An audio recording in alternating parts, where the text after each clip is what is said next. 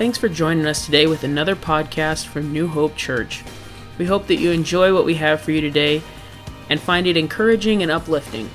If you ever want to learn more information about New Hope Church, please visit us online at myhope.life. We'd love to get to know you. Have a wonderful day, and God bless.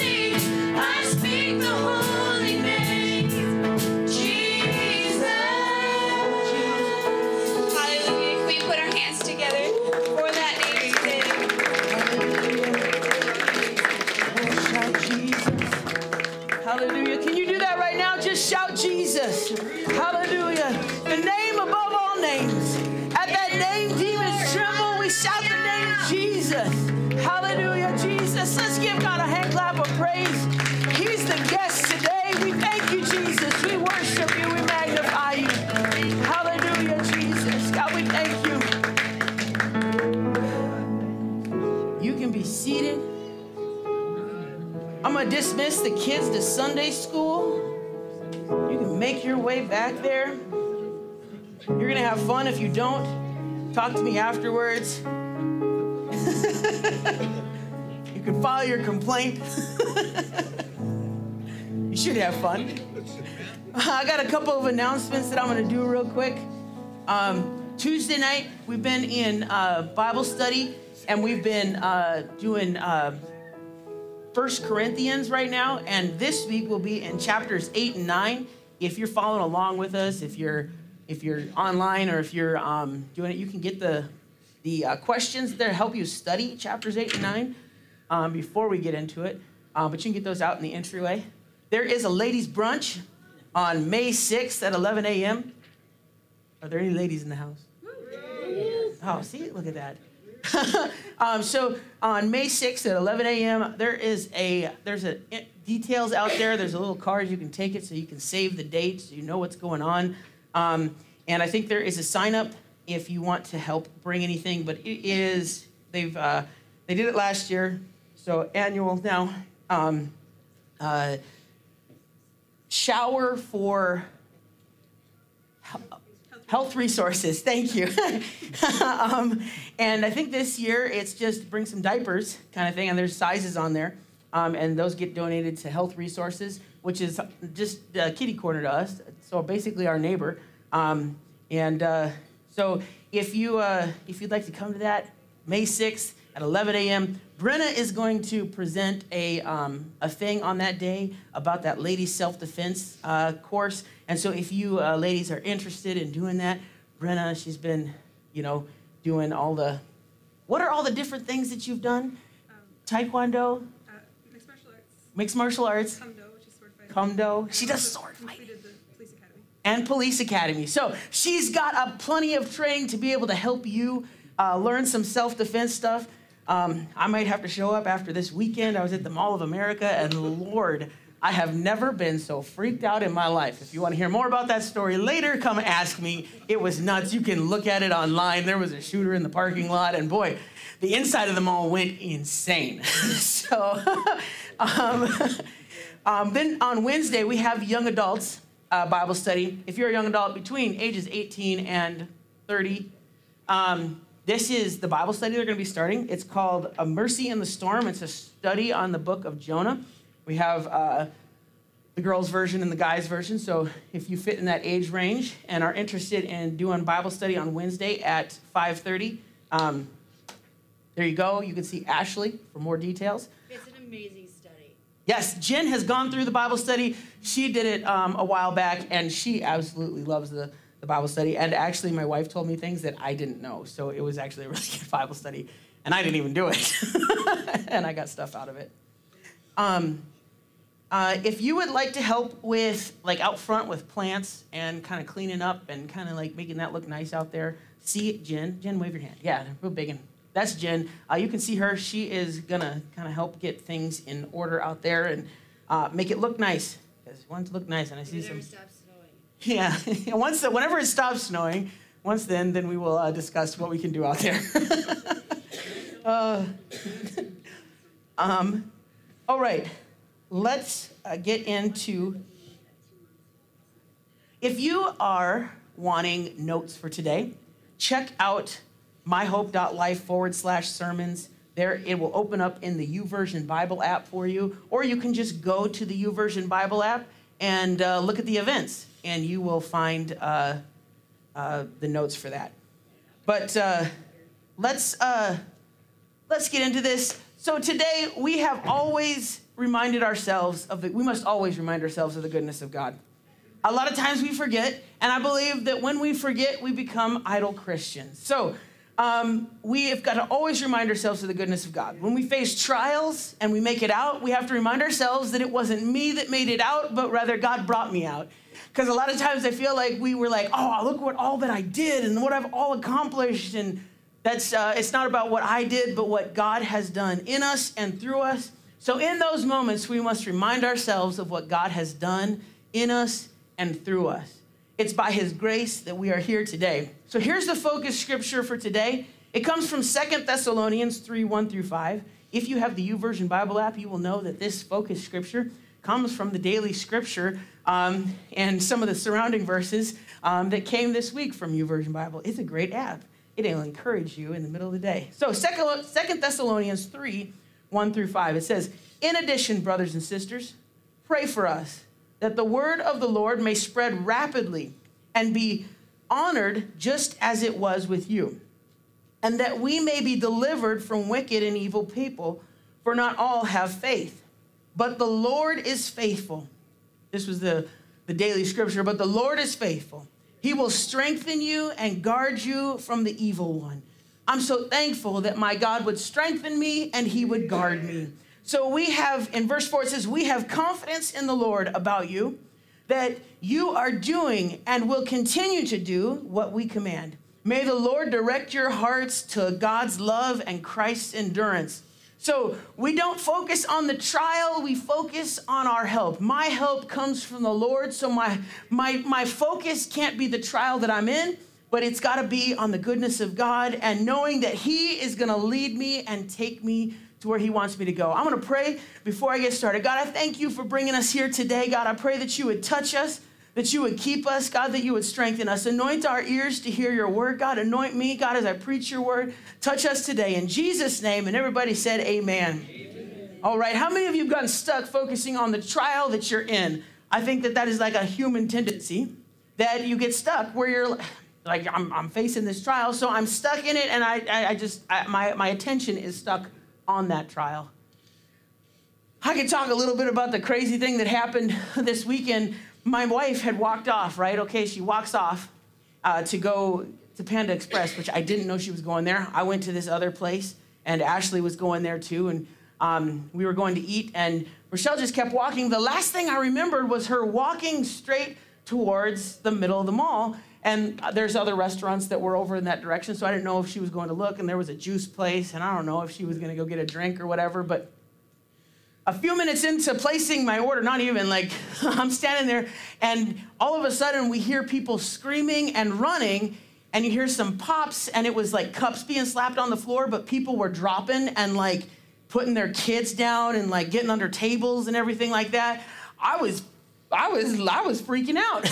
But the last thing I remember was that my wife was going that direction. So the direction I go is the direction of the chaos, because that's where my wife was. The only thing I could think of is, and I felt so helpless in this moment, was I've got to protect my wife. That's the only thing that crossed my mind is, what do? I've got to protect my wife. I've got to find her. And I yell, Ashley, where's Rochelle? And she's like, I don't know. Ashley did a good thing. She went to the men's bathroom and hid in the last stall. She called Rochelle. Rochelle came out. I'll be hiding behind her pillar and everything. And I'm just standing there like looking. I'm like, where is everybody? Like, I'm not leaving until I find my wife. So I think sometimes when we're in the trial, the only thing that we think about is, what can I do? In that moment, I was 100%, what can I do in this moment? Where can I go? What can I do? And I think when we face our trials in our life, they hit us in a moment, and we get this idea of like, I've got to take care of this. I've got to do this. And we completely negate the leaning on God. He's our refuge and strength, right? So I should run to him, right? But a lot of times we get caught up in the chaos. So what does it mean to be an idle Christian? So if you go on and you continue to read in 2 Thessalonians chapter 3, I would encourage you to do so. You will find that it talks about being idle Christians. But I'll give you a warning. These scriptures stepped on my toes. So they may step on your toes a little bit.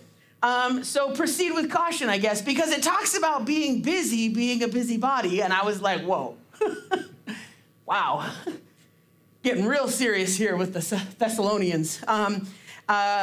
So in this here, what makes an idle Christian? Well, here's some thoughts that I have. What makes an idle Christian? It's a Christian who is comfortable with where they're at. You know what? Like, we come to church and we're like, this is what a relationship with God looks like. I come, I have a seat, we sing a couple songs, I listen to someone preach, and this is what I have boiled down a relationship with God with. We come to church one day out of 7 days. We try and have a relationship with God on that day, and then we're like, we stop. Like, God's like, I want to commune with you Monday, Tuesday, Wednesday, Thursday, Friday, and Saturday, but Sunday is the only day that we schedule in time for God. I don't think that is how we should be, but that's an idle Christian. I don't want to be an idle Christian. And so one of the things that causes us to be idle is to forget where God brought us. And if you know me, I like to bring in stories of life and things that happen. So last week we went to Burger King, and great time, had a fun time with a few people. And I went up to go get our food, and we had been waiting a while. It was busy, and they were, short-staffed. And I get up there, and this guy, he's so mad at the staff there, and he's like yelling and everything, and cussing and all the good stuff, And so I was just like, man, guy's just a jerk. And you know what? Like, I can tell you this, I didn't know him. And I'm generally like, I keep my mouth shut kind of person. But for whatever reason, he turned around and he had a cross around his neck. And I'm standing there like this, and I was like, I like the attitude with the cross. I think it goes together real well. And I'm like, my God, why did I just say that? My heart rate spikes. Like, I went back and looked at my heart watch, and I'm like, oh, Lord. I remember standing there like, oh, man, this guy's going to deck me. I can read it in the news. Pastor is in jail because he punched a person back. Running his mouth. Oh, why did I say that? And the guy goes, I went to church this morning. And I was like, yeah. He's like, did you? And I was like, yeah, I did, actually. I pastor a church. And he was like, oh my goodness, I'm so sorry. I was like, man, you don't need to apologize to me. And we ended up having this like really good conversation, which like really surprised me because I thought the guy was just going to explode on me. But we ended up having this conversation. He was like, I'm going to apologize to the staff. I was like, that's good. I was like, we got to remember God's given us grace, so we've got to give others grace, what we've freely given. Like, this was like what's going on. I can't believe I'm saying this to this guy. Like, I have no idea who it was. And it ended up being a good conversation. But I think sometimes being an idle Christian, we forget the grace that God has given us. We forget where he's brought us from. We forget the difficulties that he's brought us through. And so I don't want to be an idle Christian. I want to be a Christian that tells the good news about Jesus Christ. I want to be a Christian that speaks, God loves you. He wants us to repent. He wants us to turn from our ways and follow him. That's the kind of person I want to be. So today we're going to look at three common stories in the Bible.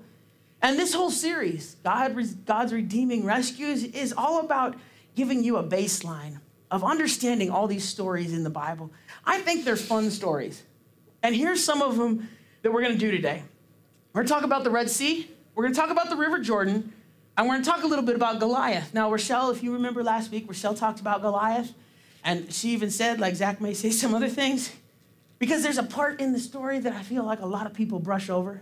So I like to focus on these stories because they give context and help us understand what God is doing in our life, in our world today, and for us to know that he's the same God as he was then, he is today.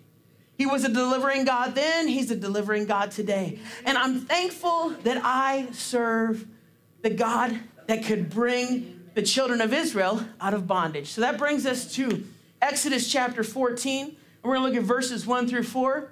And it says, "Then the Lord spoke to Moses, 'Tell the Israelites to turn back and camp in front of,'" I can't say this word, "Pi-hahiroth."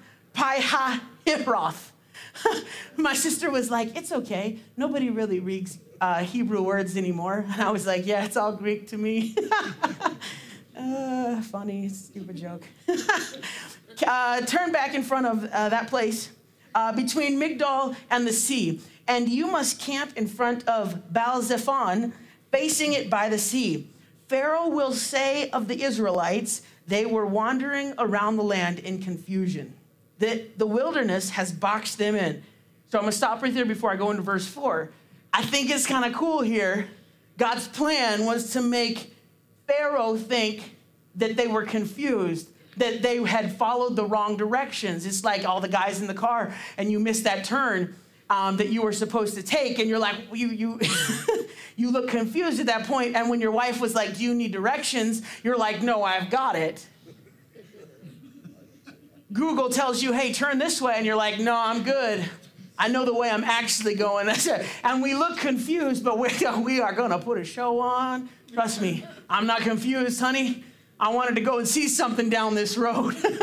It's going to be for a purpose. But this was God's plan here. He was wanting Pharaoh to look at the Israelites and be like, "Look at these crazy people. They don't even know how to get out of here.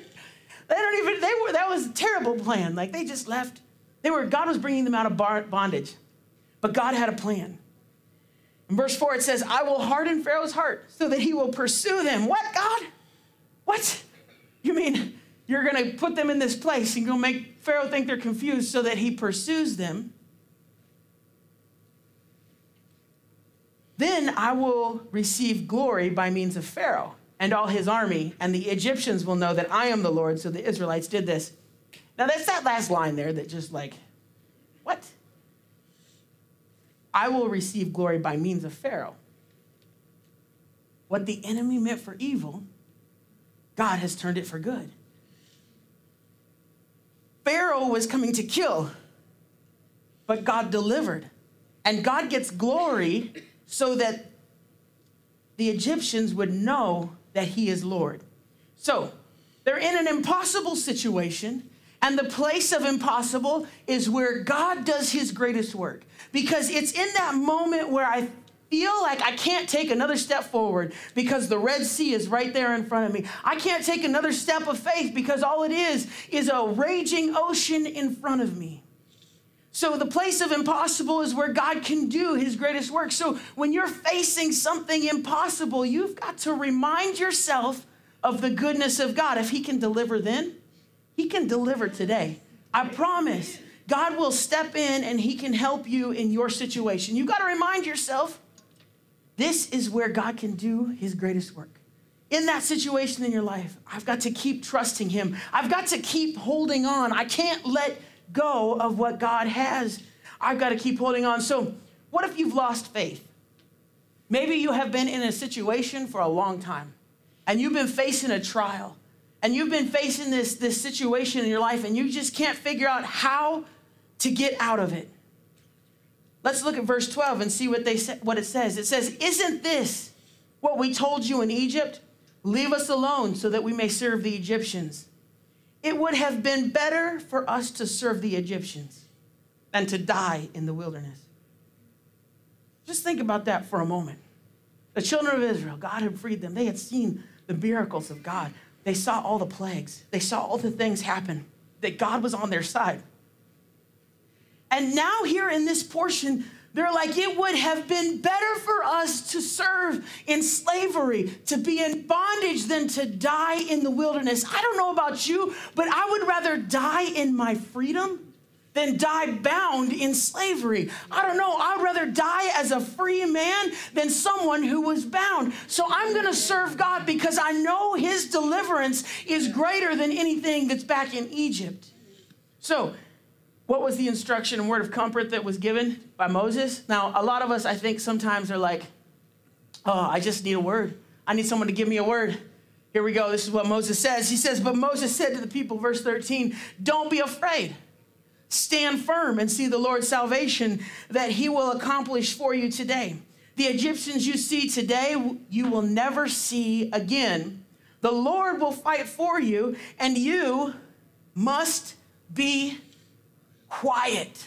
Like, underline that in your Bible. And you must be quiet. So what is an idle Christian? I think sometimes we would maybe characterize an idle Christian as someone who's just standing still and being quiet, right? Like, Zach, isn't that what you were saying earlier? No. When you're facing a trial and a situation, sometimes it's like, okay, God, it's time for you to show up. It's your job now. There is a job that you have as a Christian. And sometimes that job will be to stand still, close your mouth, and listen to what God has. There have been so many times in my life, in the darkest places of my life, when I was trying to figure out how to get out. I would rather be bound. I feel like sometimes like I really relate to Israel. Like, and what they went through, like, I'm like, I would have been better in bondage. Like, I'd rather die there than here. And the reality is like, I just need to be quiet and stop trying to figure it out. Stop trying to reason everything and let God work his glory in your life. So they had to endure some wind. Now, I think about this, and I liken it to like life. How many of you feel the wind just beating you in the face? Man, you get the wind burn, your lips are chapped, and you look terrible. You lick your lips, and they feel good for a second, and then they dry out, and then you have these big red lips. I don't know if anyone else has that problem, but sometimes in the winter, I can't stop licking my lips. Oh, man, it's the worst thing ever, and I got these lips over here that just... It's the worst, okay? So I think about this, like I think about that in life. What is it when the enemy comes in and he's hitting you with the wind and everything? Look at verse 21. It says, then Moses stretched out his hand over the sea. The Lord drove the sea back with a powerful east wind all that night and turned the sea into dry land so that the waters were divided. It didn't happen instantly. All through the night, they had to endure the wind. All through the night, they had to endure the fear of that Egypt was coming to attack them. Their bondage was coming to put them back in bondage. Sometimes we are trying to escape our addictions. We're trying to escape all these things in our life, and we look back over our shoulder, and it's chasing us. It's right behind us, those struggles and those trials that we've been through. It just seems like they're chasing us, and we can't shake it from our life. But the reality is we've got to keep our eyes on Jesus. Stop looking back. Amen. You look at Lot's wife. That's a good example of why we don't want to look back. You're going to get yourself, that's the wrong direction. You are not going that direction. Follow Jesus. Pursue him. So this brings us to Exodus 15. Exodus 15. Okay, so they get through on dry ground. We read that, okay? That's the cool part. Now this next part here gives us some examples of things that we should do. Exodus 15, verse 20. Verse 20 of 15 details a little bit more about what happened. It says, in verse 20, it says, then the prophetess Miriam, Aaron's wife, took a tambourine in her hand, and all the women came out following her with the tambourines and dancing. Miriam sang to them, sing to the Lord, for he is highly exalted. He has thrown the horse and its rider into the sea. So there are two appropriate methods that we see for us as Christians here in this passage. We see that when a trial starts out and we have lost heart, we are to keep looking to God, who's the author and finisher of our faith. Not looking to ourselves, not looking to our own understanding, but to continue to look to God even when it doesn't make sense. We stand still and we listen for God. When the trial gets to the point where I can't do anything else, then it's God's opportunity to step in, but I have got to let him step in. He does not force his way into your situation. You've got to let him do that. So When the trial has completed, here's the next thing. We give God glory for what he's done. She comes out singing with the tambourine. I don't believe in tambourines. I say that for my grandma. She's like, we need a tambourine. I was like, no, we don't. Oh, no, I love a good tambourine player. It plays it good. But I've been in places, man, they get that tambourine going, and I'm like, whoa. You're playing an entirely different thing over there. Playing to the beat of my own drum. I'm like, the drummer can play it. So there is something here to be said, though, that when we face a trial, when we come out of that trial, we should worship God. We should give God glory. That can look like clapping your hands. It can look like lifting your hands. Sometimes it can look, you got to give God a little jump. David said when he's the lowest, he takes a leap for joy. Whenever he was bringing the Ark of the Covenant back, every 7 steps, he would worship God. They would break down and worship. And then his wife got mad at him because he came into the city and he was worshiping. And it says that he was naked, but like it's not literal naked as in the naked of our sense. So don't think you should come to church naked to worship God. That is not what I'm talking about today. That was a joke. You can laugh. David did not dance literal naked. He had his undergarments on, So he was not, streaking or anything like that you were thinking about in your mind there. Like, oh my gosh, what is Zach talking about? Ridiculous. All right, let's talk about this next crossing. We're going to talk about the River Jordan. And this is the Israelites. We're going to talk about some differences between the Red Sea crossing and the Jordan crossing. So there's a whole big story in the middle of these stories. I'm not going to tell you the whole story because, I've already talked about some of it. You got Rahab in there. You've got, when the 12 spies went into the promised land and they were like, 10 of them were like, no, we can't do this. And Joshua and Caleb were like, let's do this. And everyone else was like, no, we can't do this. And they wandered the desert for 40 years. That's the fill-in. So that's all that happens. And now we're at Joshua. Chapter 5, which means Joshua is the one that, said, we can do this if God's for us. So Joshua 5 and verse 5, it says, Joshua told the people, consecrate yourselves because the Lord will do wonders among you tomorrow. A lot of us are like, tomorrow is not good enough. I need it today. How many of you were like, God, I'm on a timeline. Like I needed you yesterday, so tomorrow is not good enough. The thing that I have to remember as a Christian, that I am not operating on my timeline. I am operating on God's timeline. So Joshua told the people, consecrate yourselves because the Lord will do wonders tomorrow. You are going to have to learn to consecrate yourself today to see victory tomorrow. Your consecration is getting you ready for the victory that you're about to see. Your consecration today, your devotion to God is getting you ready for what he wants to do in your life. But it's not going to happen today. It's going to happen tomorrow. But the consecration takes place today. So it shows us there was a level of obedience that had to happen here in this story. So I love the faith of Joshua and all this. Consecrate yourselves because tomorrow you're going to see God's goodness. We want to see it a lot of times today, but in this story, it's tomorrow. And I think that in our lives, in our personal story, we can find that we see God operate the next day. When I consecrate my life, it's not when I wanted it, but it's when he deemed it as the right time. So, how is the crossing similar to the Red Sea? Well, verse 8, it says, command the priest carrying the Ark of the Covenant, when you reach the edge of the water, stand in the Jordan. So it's a little different. Moses stretched out his rod. The wind blew overnight. This one was going to be more instant. But they had to consecrate first. So here in this passage, they're to stand in the Jordan. And it sounds like, in my mind, if they're to stand in the Jordan, that they might get wet with those instructions. When God gives instructions for our lives, sometimes it might require us to get wet in a dirty river.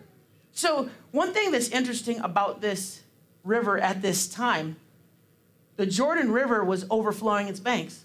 So drive around out in the countryside a little bit right now. and you can see, the Red River. You can see, rice, Wild Rice River, and all those things. And they're like overflowing their banks. That's kind of like what the Jordan was doing at this time. It was overflowing its banks. And he was like, I want you to go stand in the middle.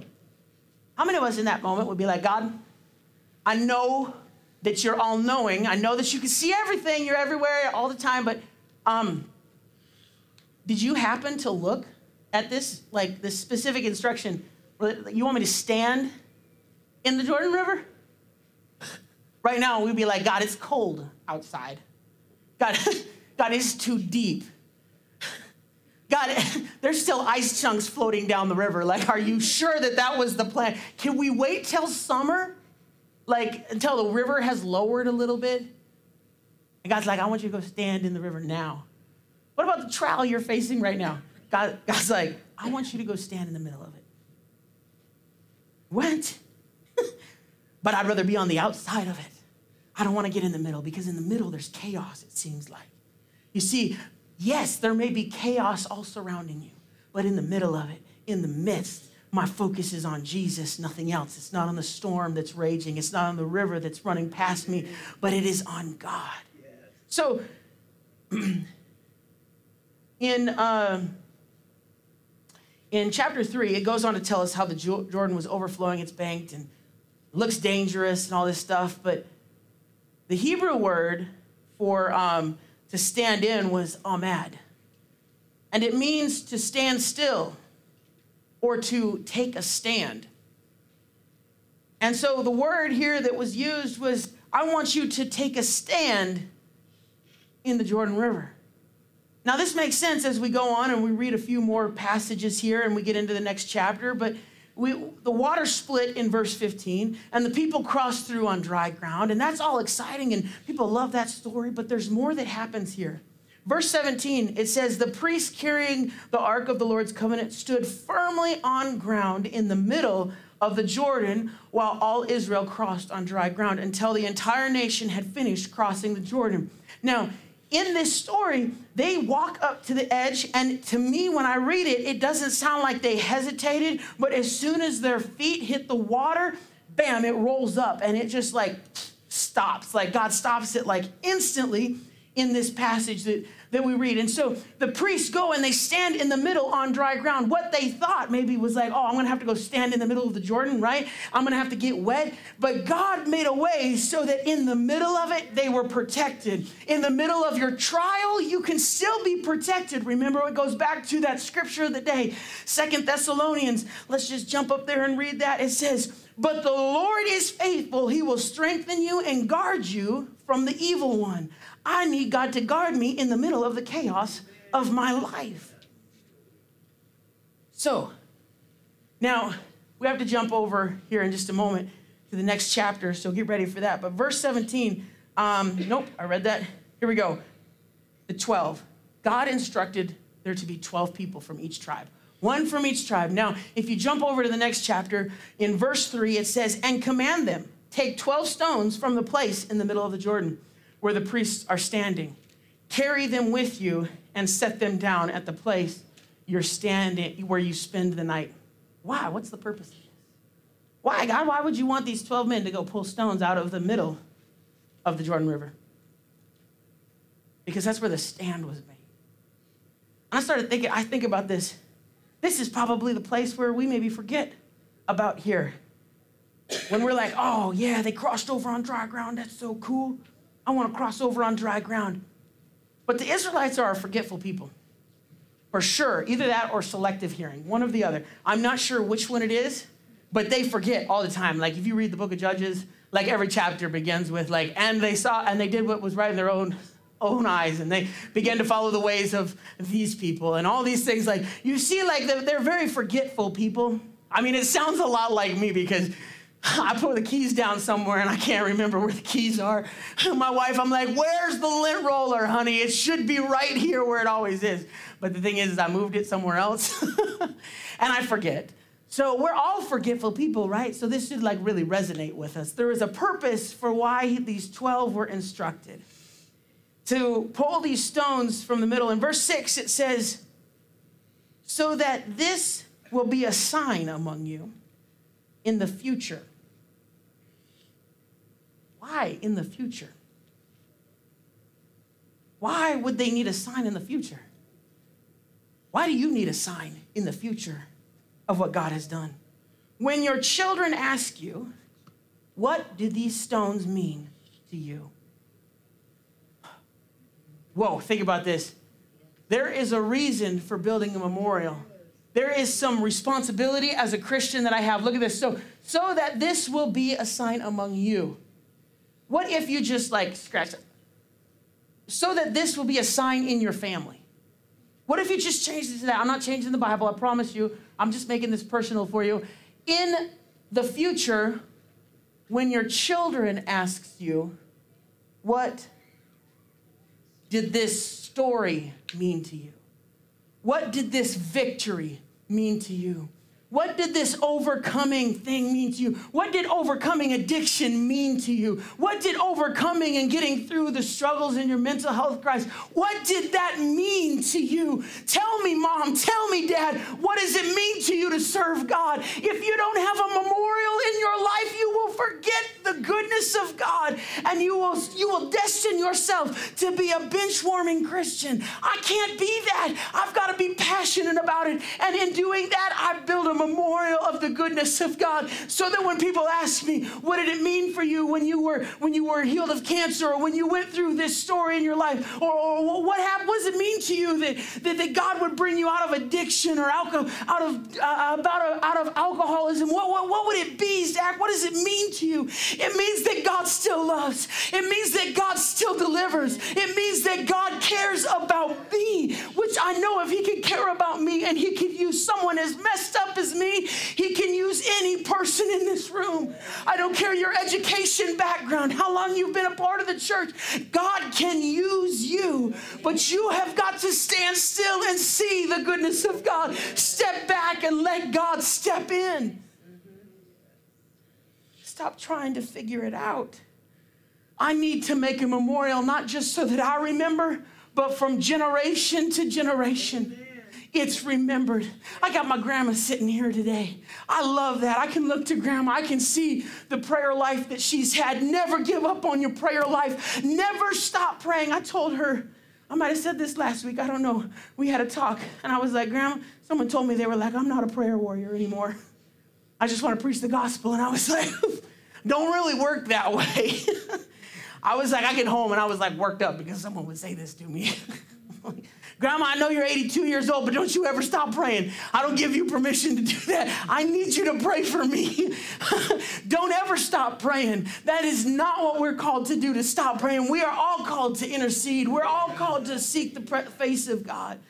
Why would the Bible say, humble yourselves and seek God? Then I will hear from heaven and heal your land. I need God to heal my land, so I cannot stop praying. This is not the day and age to stop your prayer life. This is not the day and age to step back and to say, you know what, I'm comfortable where I'm at. No, it's not. Now is the day that I need to double down. I need to pray more. I need to seek God more. I need to read my Bible more. And when I say all those things, I'm not saying you need to do that.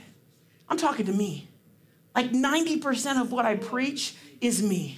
I need to read my Bible more. I need to pray more. I need to seek God more, because I can tell you right now, I don't do it enough. I need to do it more. So this next story, almost done. If you were tired or hungry, here we're coming to the end, but maybe this story will just be gruesome for you and you'll be like, I'm not hungry anymore. You can keep preaching. And I'll be like, okay. Now, I love the Old Testament stories because they paint this picture. And I'm just like, man, that's so awesome. So this one might be a little bit gruesome. Talking about David here. Now, you all know the story. Does anyone not know the story of David and Goliath? David gets up, slings the stone.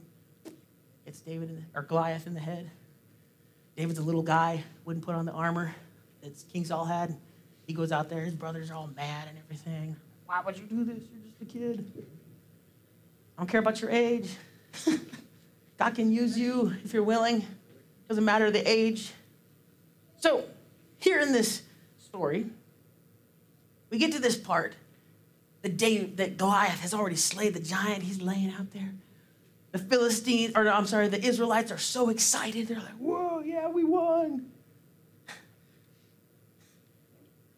Oh, here comes a dumb joke. I thought about this, like, David was the team player. He was on the team. He was like, I'm out there. I'm in it.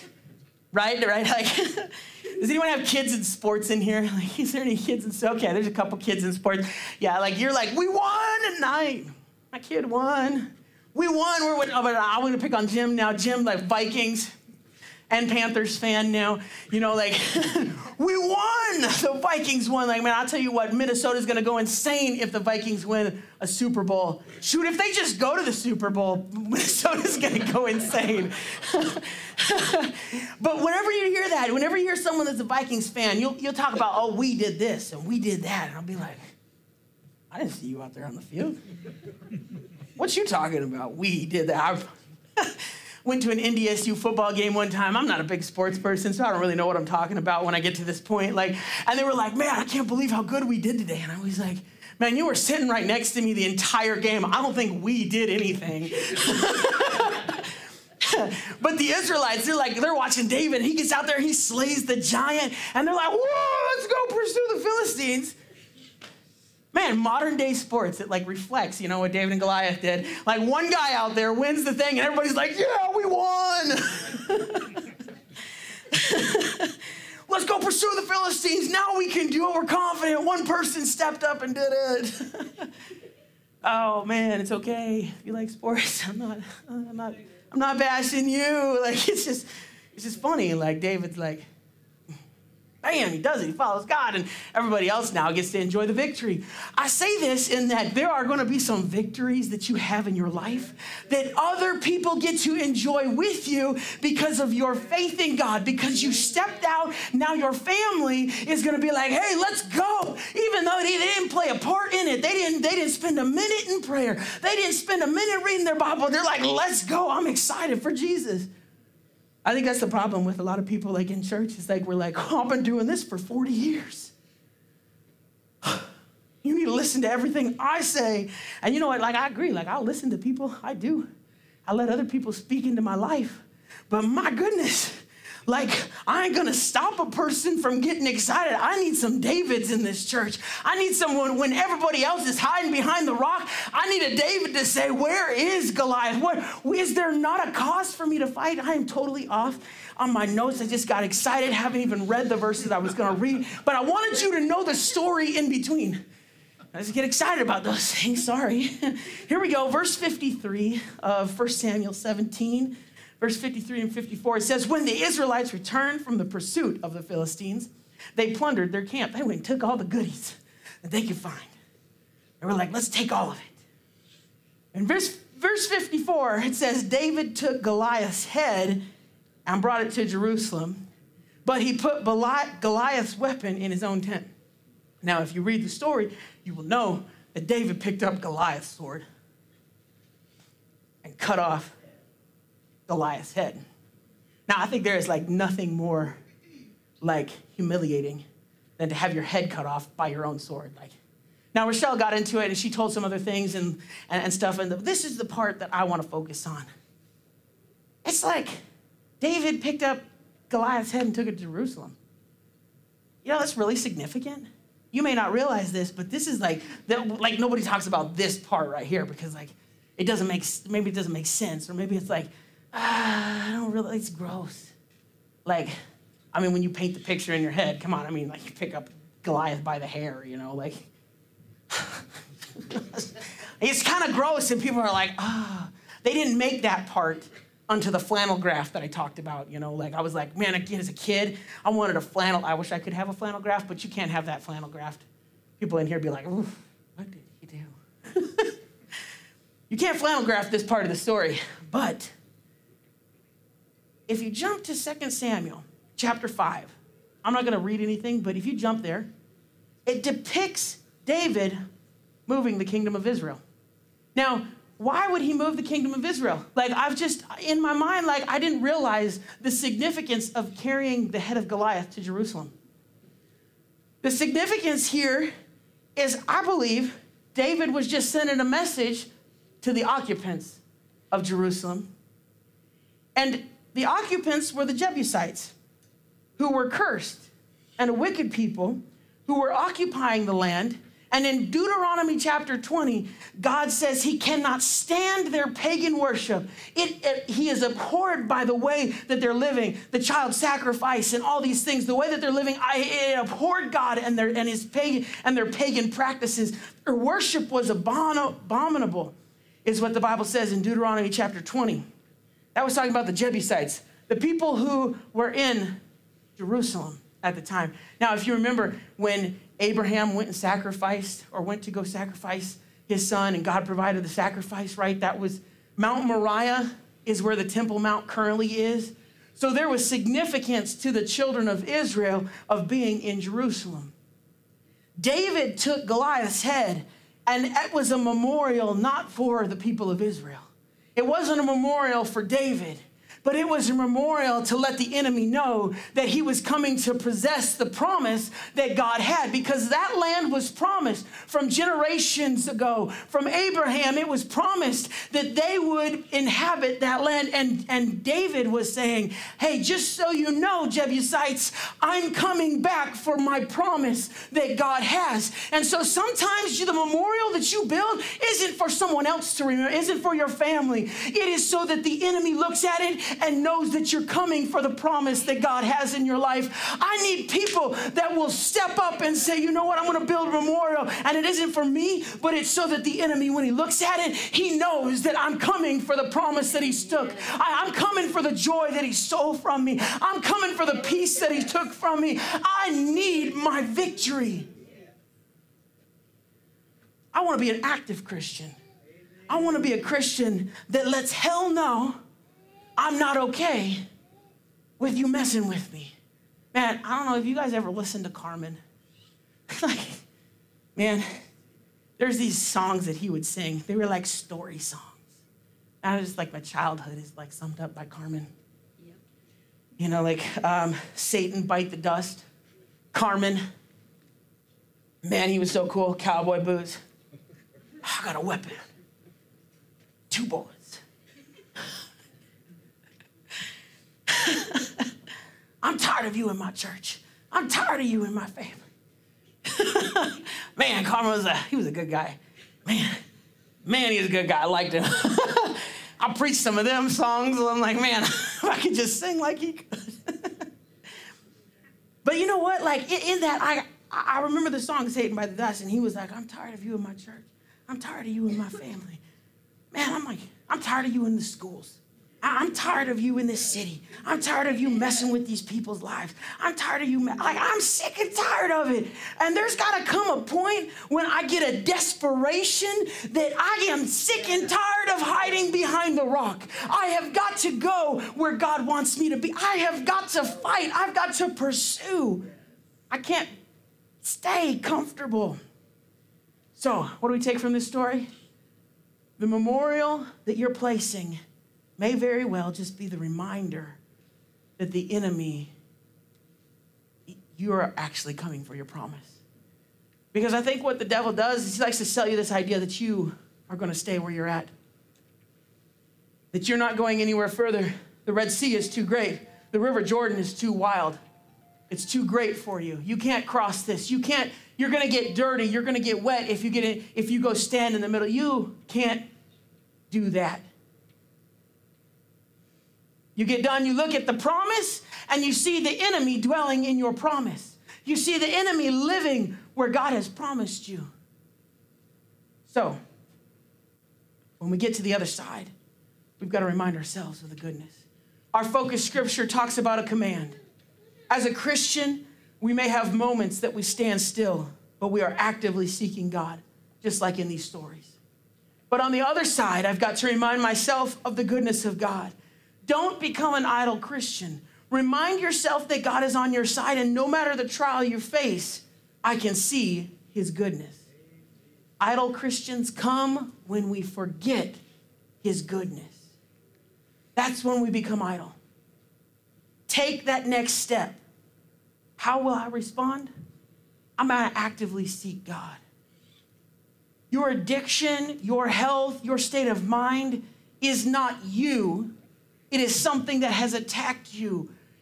I believe that there's deliverance in Jesus' name. I believe that God still breaks the bonds of sin. I still believe that God breaks the bonds of addiction. I still believe that God delivers the lame man. I still believe that God delivers the sick. I still believe it, that he is faithful and just.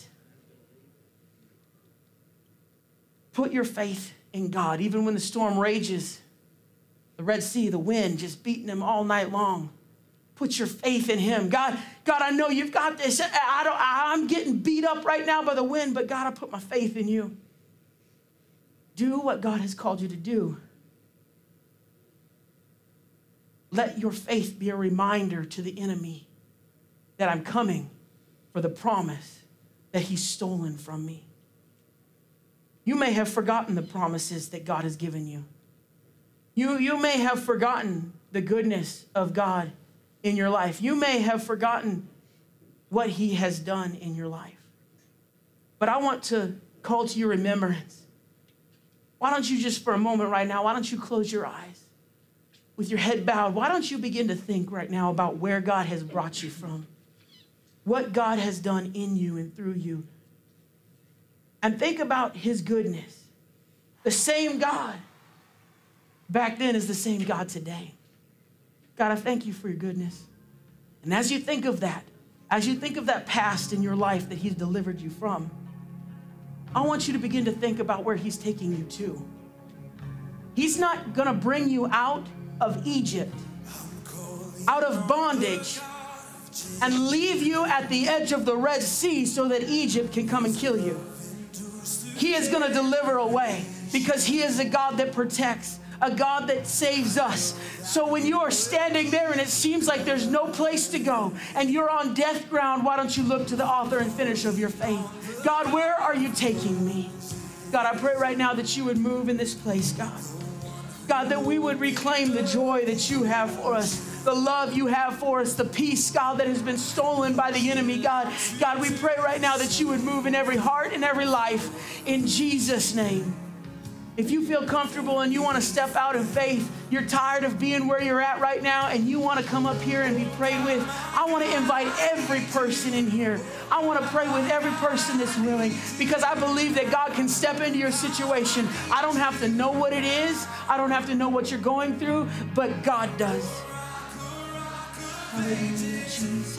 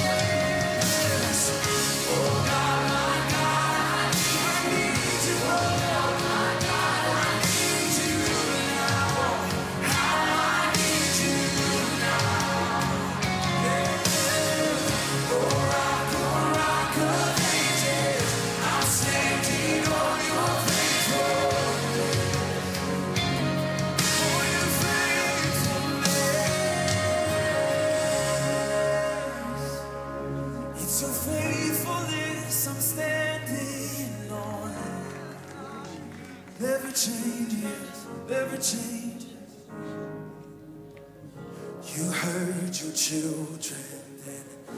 Why don't you hear this part of this song? You are the same God.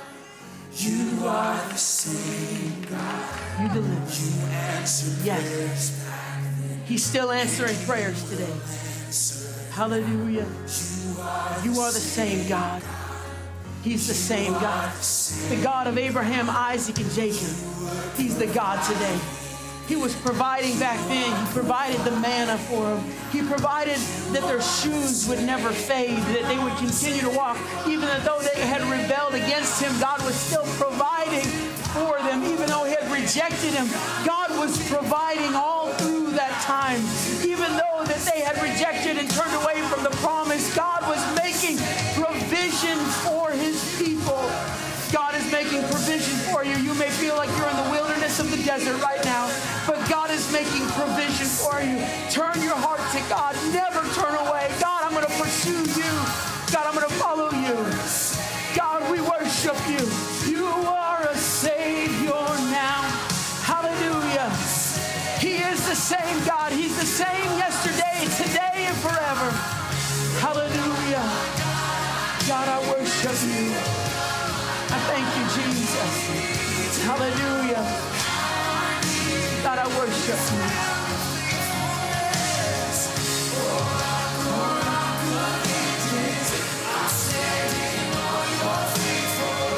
Oh, yes. God, I'm standing on your faithfulness. Hallelujah. Hallelujah, Jesus. I am the Lord God.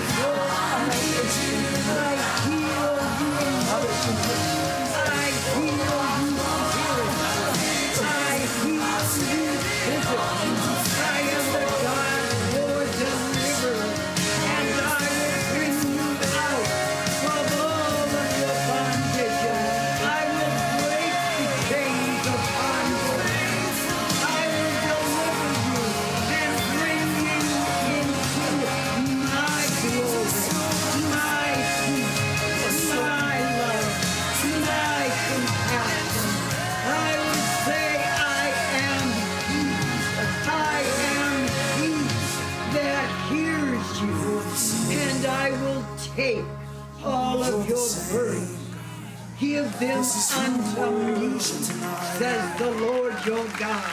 There is no one like the Lord your God. Each day I walk with you. Each day I am working on your behalf, says the Lord your God. I love you with a love that you cannot even imagine, for you all are perfectly loved, just as you are, and I shall deliver thee. It was not hard for the Lord your God to part the Red Sea. It is an easy thing for the Lord your God to deliver you from everything the enemy has put upon you.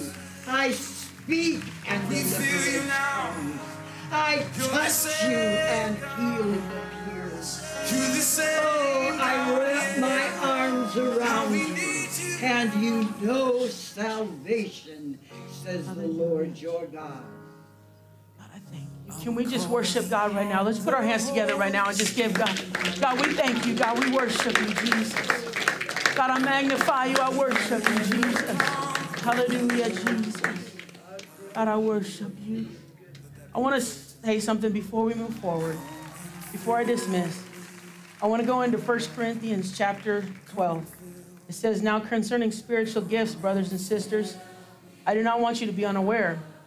You know that when you were pagans, you used to be enticed and led astray by mute idols.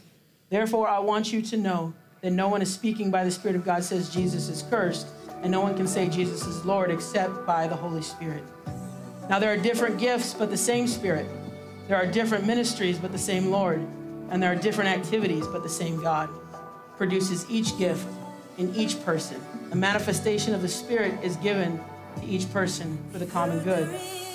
To one is given a message of wisdom through the Spirit, to another a message of knowledge by the same Spirit, to another gifts of healing by one Spirit, to another the performing of miracles, to another prophecy, to another distinguishing between spirits, to another different kinds of tongues, to another interpretation of tongues. One and the same Spirit is active in all these, distributing to each person as he wills. I absolutely believe that God still speaks to his church today. And if you are wondering what was just taking place, I believe that God was speaking to us. I believe there's nothing that was said that goes against God's word there. So we can judge what is said. And we want to make sure that when things take place, we give God glory for what happens. It's not an individual, it's not a person. We give God glory. So I'm going to ask you right now, let's just give God glory, to thank him for his presence. God, we thank you, God, for the presence, God, that we feel in this place. God, we worship you. We magnify you, God. We worship you and praise you in Jesus' name. Amen. I believe that God is still moving and working. Whatever you need, you don't have to leave the same as you walked in here. God, we thank you for meeting us here today, God. God, I thank you for your word today. God, we thank you for everything that you're doing, God. I pray that you would touch us, that you'd move in a mighty way in Jesus' name. And everybody said amen. Amen. Next week, I got a special speaker that's going to come. It's going to be my sister. She's got a couple stories that she's going to share in this series. And then here pretty soon, we're going to start transitioning to some of the New Testament stories. So if you're like, I don't really like the blood dripping from Goliath's head stories, like, well, don't worry. They're good stories, but we're gonna move to the New Testament too. So we got some other stories we're going to do here. Thank you for being here. Shake someone's hand. Give someone a high five. Tell them you're glad to see them. God bless you. You're dismissed.